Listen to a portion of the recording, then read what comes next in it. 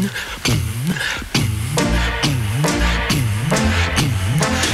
white boomers, snow white boomers, racing Santa Claus through the blazing sun.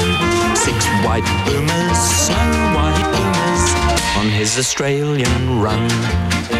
This morning with Stacey Brotzel and Daryl McIntyre on 630 CHED, supported by Abe's Door Service, with 24/7 emergency service where you speak to an actual person. Visit abesdoor.ca.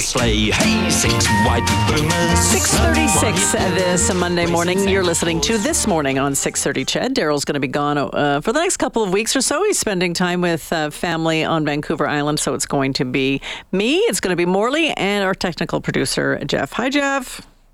Hey, Stacey, how are you doing? Good. So that was a Christmas song, so we only have about 20% normal music today and the rest Christmas stuff. You got it, yeah. We'll just we'll sprinkle in the regular music today. All right. And then from Wednesday on till the holidays, we're going to go full wall to on wall. Christmas. All right. That is the plan here on This Morning. Thanks so much, Jeff. Coming up at 7 o'clock, we're going to check in with Edmonton's Food Bank. They are short of their fundraising goal again this holiday season. Unprecedented demand. I know we've heard that before, but they're a little bit short. So we're going to check in with them and how you can support Edmonton's Food Bank. Marjorie Benz will be our guest coming up just after the 7 o'clock news.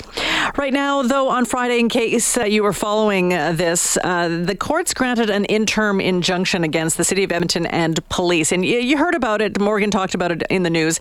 Police, they did have plans to remove more than 130 high-risk encampments around the city, but the judge pressed pause, and he wants to hear more arguments today. Jordan Reinecker is the Executive Director of Boyle Street Community Services. Jordan, thanks for joining us today. Thanks for having me. So can you just give us an update on what's going to happen in court today?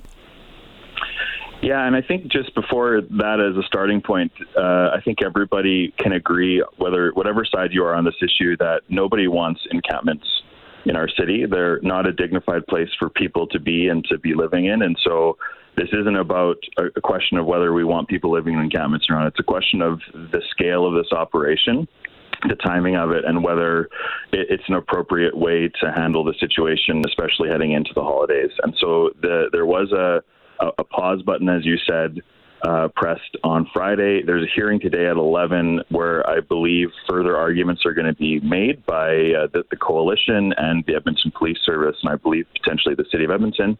And then the judge will make a determination to whether the injunction will continue or whether the police are able to continue with the operation.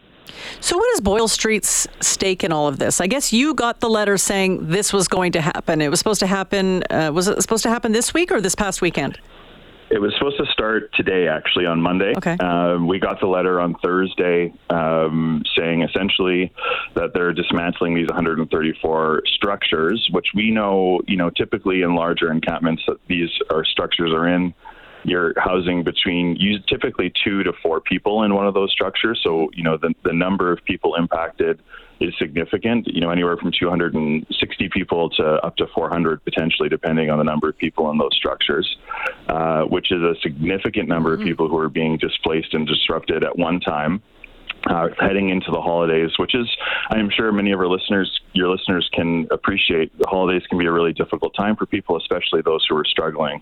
And so we're just worried about the impact on it. We're worried about the capacity of agencies like ours that are already stretched, and its capacity is thinner during the holiday season. And so just questioning whether the timing of this is appropriate. They called these encampments high risk. What does that mean, high risk? From what we can gather, is they're worried about potentially fire risk. They're worried about criminal activity that might be happening in these places.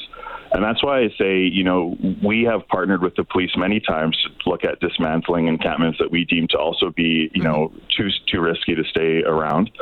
But, given the timing, given the scale of this, and given, the context of, we've had more overdose deaths, for instance, in the last little while in Edmonton than we've ever had in our history. We're experiencing significant outbreak of different illnesses in the inner city, Shigella, Bartonella, a bunch of different things that that this kind of disruption, we're just worried, is actually riskier at this time of year when we haven't had the time to coordinate and collaborate and make sure that people are supported as these things get dismantled. So are you okay with this dismantling if you are ready for them? Is that the problem? Is that there's just no preparation? Is this just sort of came out of the blue and it gave you like 4 days notice?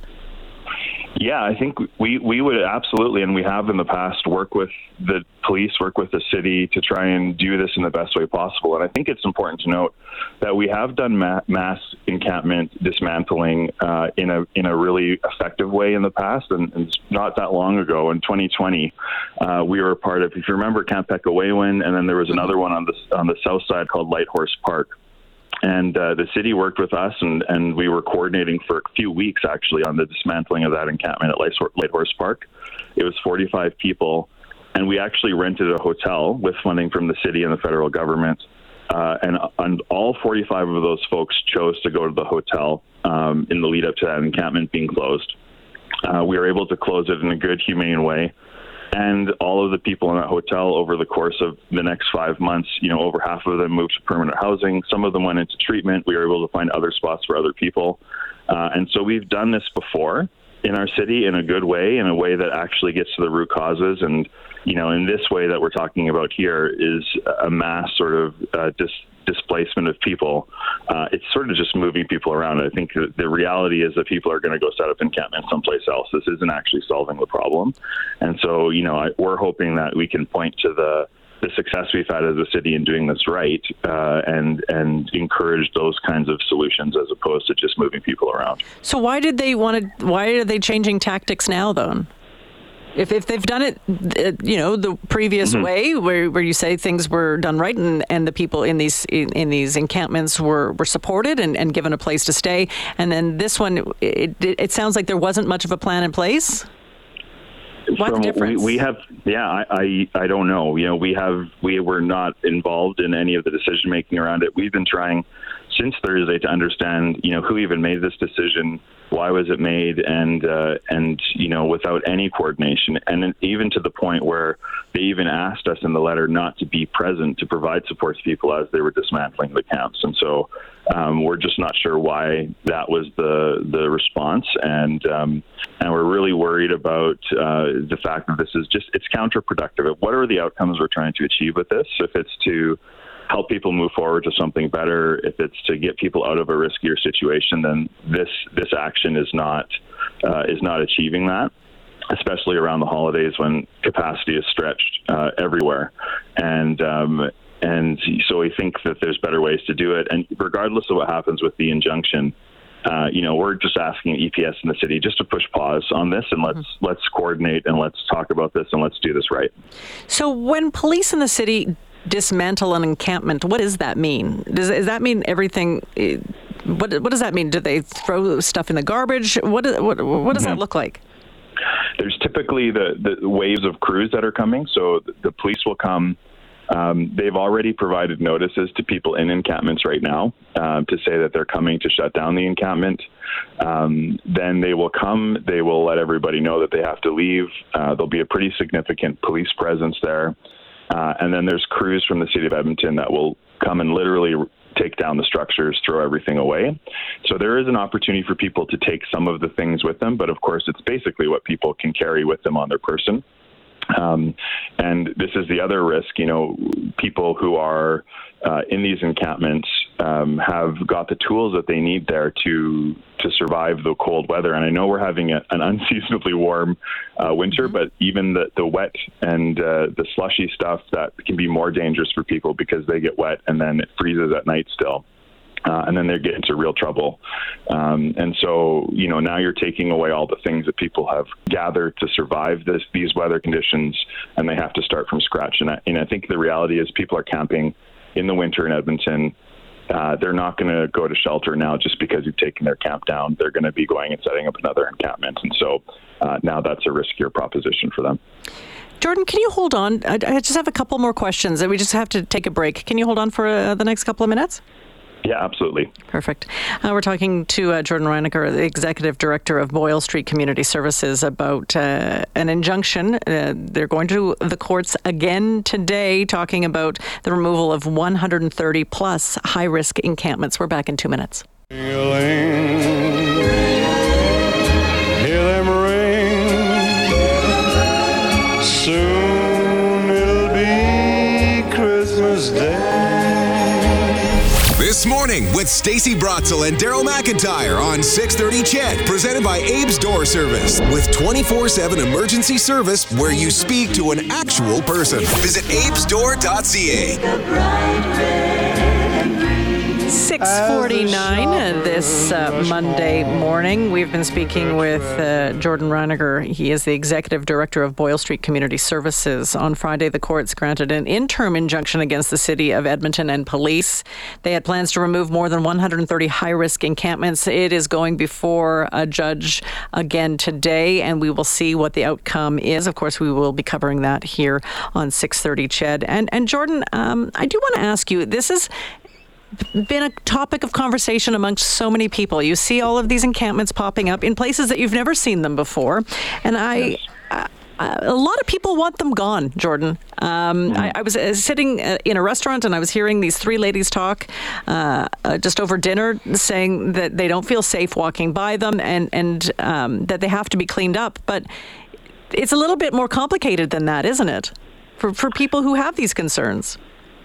Yeah, I think, as I was saying before, I think everybody shares that objective. We all want them gone. I don't think there's any compassionate person who believes that a tent in the city of Edmonton, especially during the winter, is an appropriate place for people to be living. And so the question is, what are the alternatives we can offer people? And for whatever reason, a lot of people don't feel safe in the shelter system as we have it.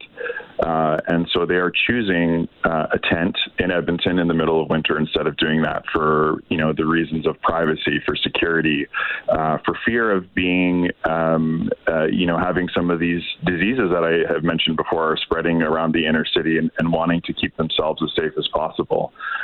Mental health issues that they might have where they don't feel comfortable being in a mass congregate shelter space with hundreds of other people.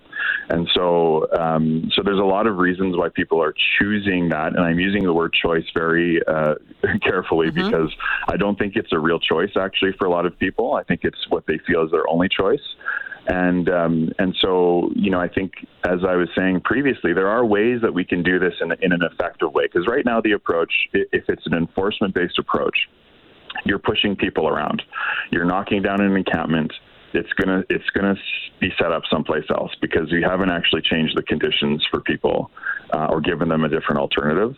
And so for those women sitting at the coffee shop, I totally understand where they're coming from and actually share their concerns and their worries. And so I think the question is, how do we come together as a community to do this in a way that addresses the root causes, that actually gets to the challenges that people are faced in those spaces. And just to give you an example, we gave you the example of the transitional housing as the way out of this, which I still believe is the most effective way of dealing with this. It's not 100% effective, but it's sure a lot more effective than just knocking down encampments without proper supports. And there was just an announcement of $8 million for 50 more police officers, largely to deal with homelessness and encampment issues. And that $8 million would allow us to house 350 people for 6 months in a transitional housing model. And so the money is there. We're just spending it in a particular way that is maybe less effective in terms of actually getting to the long-term outcomes we all want. And so, like I said, there are solutions. We've done this successfully in the past. I'm just not sure why we're not leaning on that expertise, that experience, and doing similar things that we know will work. Well, we'll see what happens today and what the judge says in terms of this pause on an injunction against tearing down some of these high-risk encampments. So we'll see what happens today. Thanks, Jordan, for your time. I really appreciate it. Thanks for having me and continuing to cover these issues. Appreciate it. Jordan Reinecker, Executive Director of Boyle Street Community Services.